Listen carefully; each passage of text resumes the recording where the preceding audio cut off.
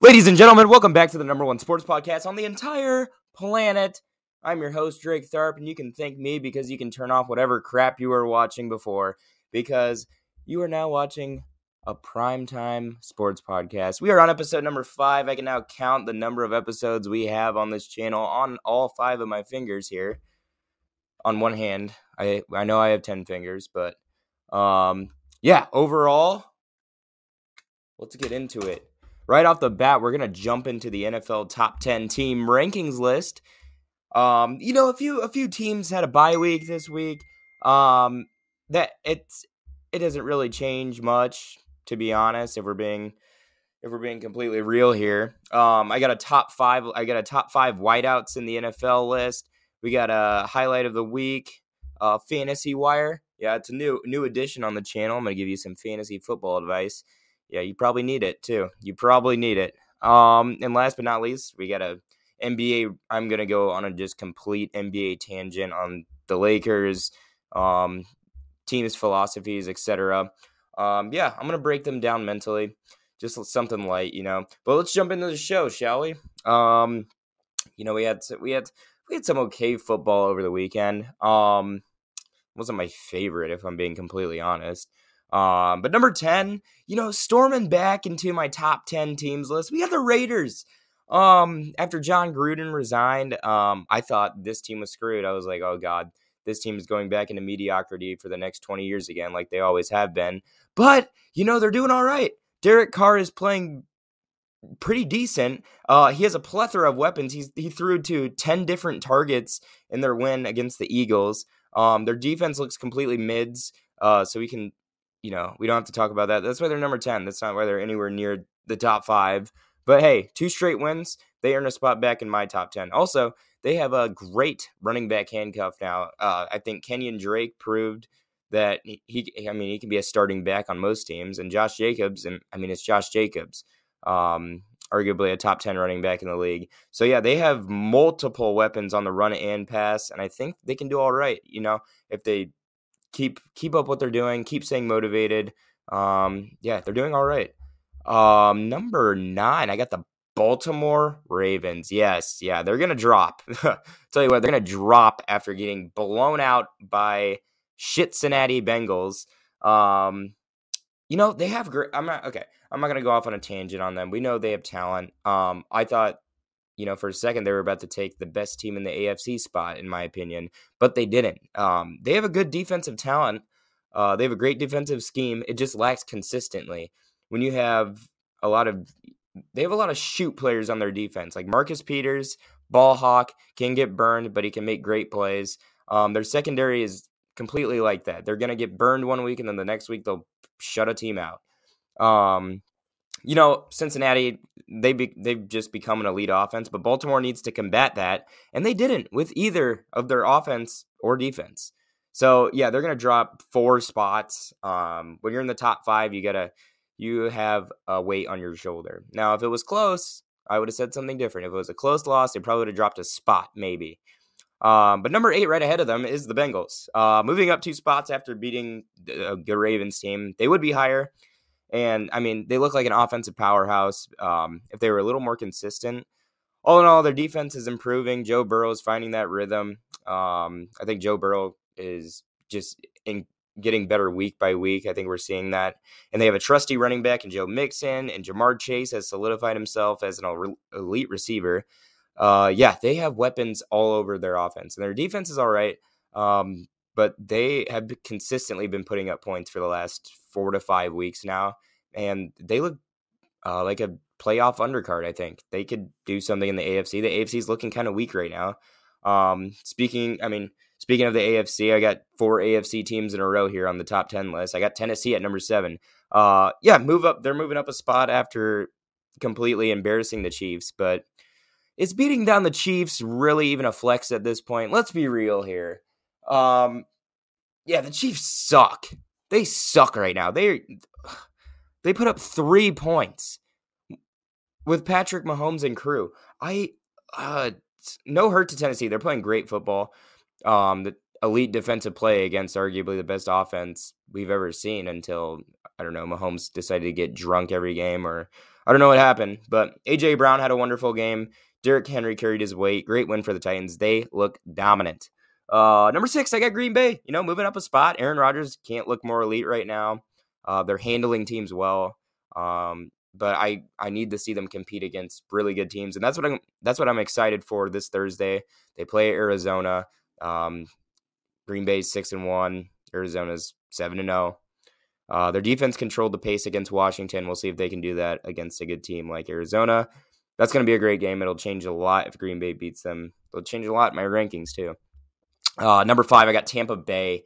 After beating down my Bears, which I am very enthused about, as you can tell, they earn a spot up on my list. I really don't care. Tampa, blah, blah, blah. Who cares? All I can do right now is give Tom Brady the praise. I mean, he's completely dismantling teams right now. He's got weapons all over the board. Chris Godwin, Mike Evans, Gronk. You know the deal. The deal is we haven't seen them go against a good team since they played the Rams, though. So otherwise, they're dominating mediocre teams on both sides of the ball. But just like the Packers, they need to go against better teams. I think Tampa's a little above the Packers, though, right now offensively. That's the only difference. Number 4 is the Rams. Dude, I was going to give a team an edge over one of these bye week teams if they performed well. Here's the deal. The Rams played too close of a game with the Lions. Most of the game, it was tight, neck and neck until the fourth quarter. They would be top 3 if they dominated, but they didn't. Otherwise, they played elite offense and forced Jared Goff to throw 2 picks. They made plays on defense. But, Cooper Kupp is nuts. Stafford continuing to get comfortable with the offense. Again, a lot of potential with this team. They are dangerous. I think, they can go all the way if they play how they're playing right now. But I think they overlooked the Lions. I mean, it's kind of hard not to overlook an 0-7 team now. But they need dominance. They just need to dominate teams, especially a winless team like the Lions. Anyway, number 3 is Buffalo. Yeah, they had the bye week. They can sit pretty there. But here's the deal. No other team impressed me enough to move past them. They're the number 1 team in the AFC, and no other team really, had an advantage on them. So I still have them at number 3. Same with number 2, Dallas Cowboys. Once again, I wasn't impressed by, I was impressed. I don't know. I'm hard to impress. Other NFC offensive powerhouses didn't impress me enough. I still see Dallas as ahead offensively than mostly all the NFC teams besides, number 1, Arizona. The Arizona Cardinals defense is monstrous right now. The Zach Ertz trade seems to have paid off. They had 4 receivers with 50 yards plus and 3 different receiving targets for touchdowns for Kyler Murray. Kyler Murray is just dismantling teams at this point. They whooped on the Texans. That's the kind of dominance I'm looking for. I don't care if the Texans suck. They still completely dismantled them. That's the kind of dismantling we need. And we didn't see it from the number 4 Rams, but we saw it from the Kings right now, the Cardinals. The run is intact. James Conner and Chase Edmonds, great handcuff duo. They have a great pass rush, a destructive offense, and an undefeated record. Arizona is far ahead of other teams right now, and I thought it was pretty close. A lot of these teams can't make up their minds on whether they want to be elite or not, besides Dallas and Arizona, in my opinion, because these teams don't like to have destructive victories. But hey, that's what's so great about the NFL. It just almost gives me an aneurysm every time I make this power rankings list. So, that's the list for the week. I think it's, undisputed and not wrong at all. So if you have any disagreements, hit me in the comments, please. I'd love to hear your takes. I'd love to just dislike every one of them. But, I was watching the Bengals-Ravens game, and boy, was I impressed by Ja'Marr Chase. And I said to myself, that's a top 5 receiver in the league. But wait, he's a rookie. He can't be top 5, or can he? He is top 5. I made this top 5 wideouts list because I was just thinking about it over the time that I was watching that. I mean, Ja'Marr Chase put up over 200 yards and one of the most insane touchdowns by a receiver I've seen in a long time. So I decided to make the list. This is top 5 wide receivers in the NFL right now, like based on stats this season right now. And I kind of tip the tea can a little bit with talent. I think I think it's the list. I think this is the right list. Number 5, I got Tyreek Hill. Instant game changer. He's top 5 in yards and top 3 in receptions. With Mahomes struggling, he's still putting, he can still put on a clinic. He's obviously the fastest man in the NFL. There's no denying that. He's got great hands. Can beat anyone on a streak route. But right now, yeah, stats-wise, top 5 in yards, top 3 in receptions. Kansas City's not scoring a crap ton like they normally are, so he's sitting at 3 touchdowns right now, but still putting up great numbers. Speak of the devil, Ja'Marr Chase is at number 4. He leads the league in catches, 40-plus yards, so he has 8 of those. The next guy down is 6. He solidified himself as a star already. He gets the NFL. He gets it. I don't know what about it, but he just completely understands the route running. He understands, how the players are tackling by sorts. I don't know. He's got over 750 yards on the season. Second in touchdowns. The man is putting on a touchdown every single game. And yeah, I know you can't argue with the stats here. So that's where the stats kind of come in it. But now talent overplaced. Number 3, I got DeAndre Hopkins. He may not be number 1 in yards by any means, but man, does he get touchdowns. This is where talent lies. He'd be up there. I mean, he'd be easily top 2 with more yards and receptions, but Arizona has the best receiving core in the league. So you obviously got to hand it off to those guys as well, like Christian Kirk, Rondale Moore, AJ Green. But DeAndre Hopkins has 7 touchdowns. Stats are proving. We all know DeAndre Hopkins' talent. He's sitting there at number 3 for a reason. Number 2 is Cooper Kupp. Cooper Kupp, yes. Averaging over 100 yards a game. Leads the league in both yards and touchdowns. Great system guy. Great route runner. He's a game changer. Best slot receiver in the NFL. Cooper Kupp is the man, but he's not better than number 1, Davante Adams. Davante Adams is the best route runner I have ever laid eyes on. Yeah. Yes. I have not seen a better route runner in my 19 years than Davante Adams. Now, I'll tell you what. He's a guy who can take over games. He's got the best God-given talent in the NFL. This is where talent takes the cake here, in my opinion. He's Rodgers' right-hand man. Davante Adams, his stats aren't number 1 in any means on any list, but come on. Let's be real here. So yeah, that's who I think is top 5 in the NFL for receivers. Once again, another list. I kind of think it's undisputed. I don't think there's any differences that need to be made here. But yeah, it's based on right now this year. And I mixed in stats with talent. So if the stats I see overtake that talent, that's what happens. That's why Cooper Kupp's over DeAndre Hopkins right now, because he's doubled his yards. But we know D-Hop's a more talented receiver. Cooper Kupp's just playing better. Sorry. That's how it is. Highlight of the week brought to you by Ja'Marr Chase. Here it is. A lot of noise. Good blocking on the screws. Chase found the... Oh, there he goes! He had him in a blender, and he's off to the races. This will be 6. What a play! 82 yards!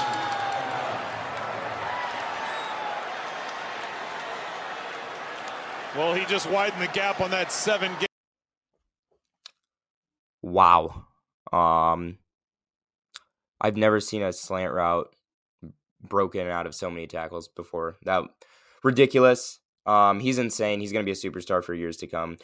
Next on the show, I got the NFL Fantasy Wire. Now, I've already picked all these guys up, so everybody who's watching this who's in a fantasy league with me, screw you, because I'm giving you advice for free and you should pay me. But here it is.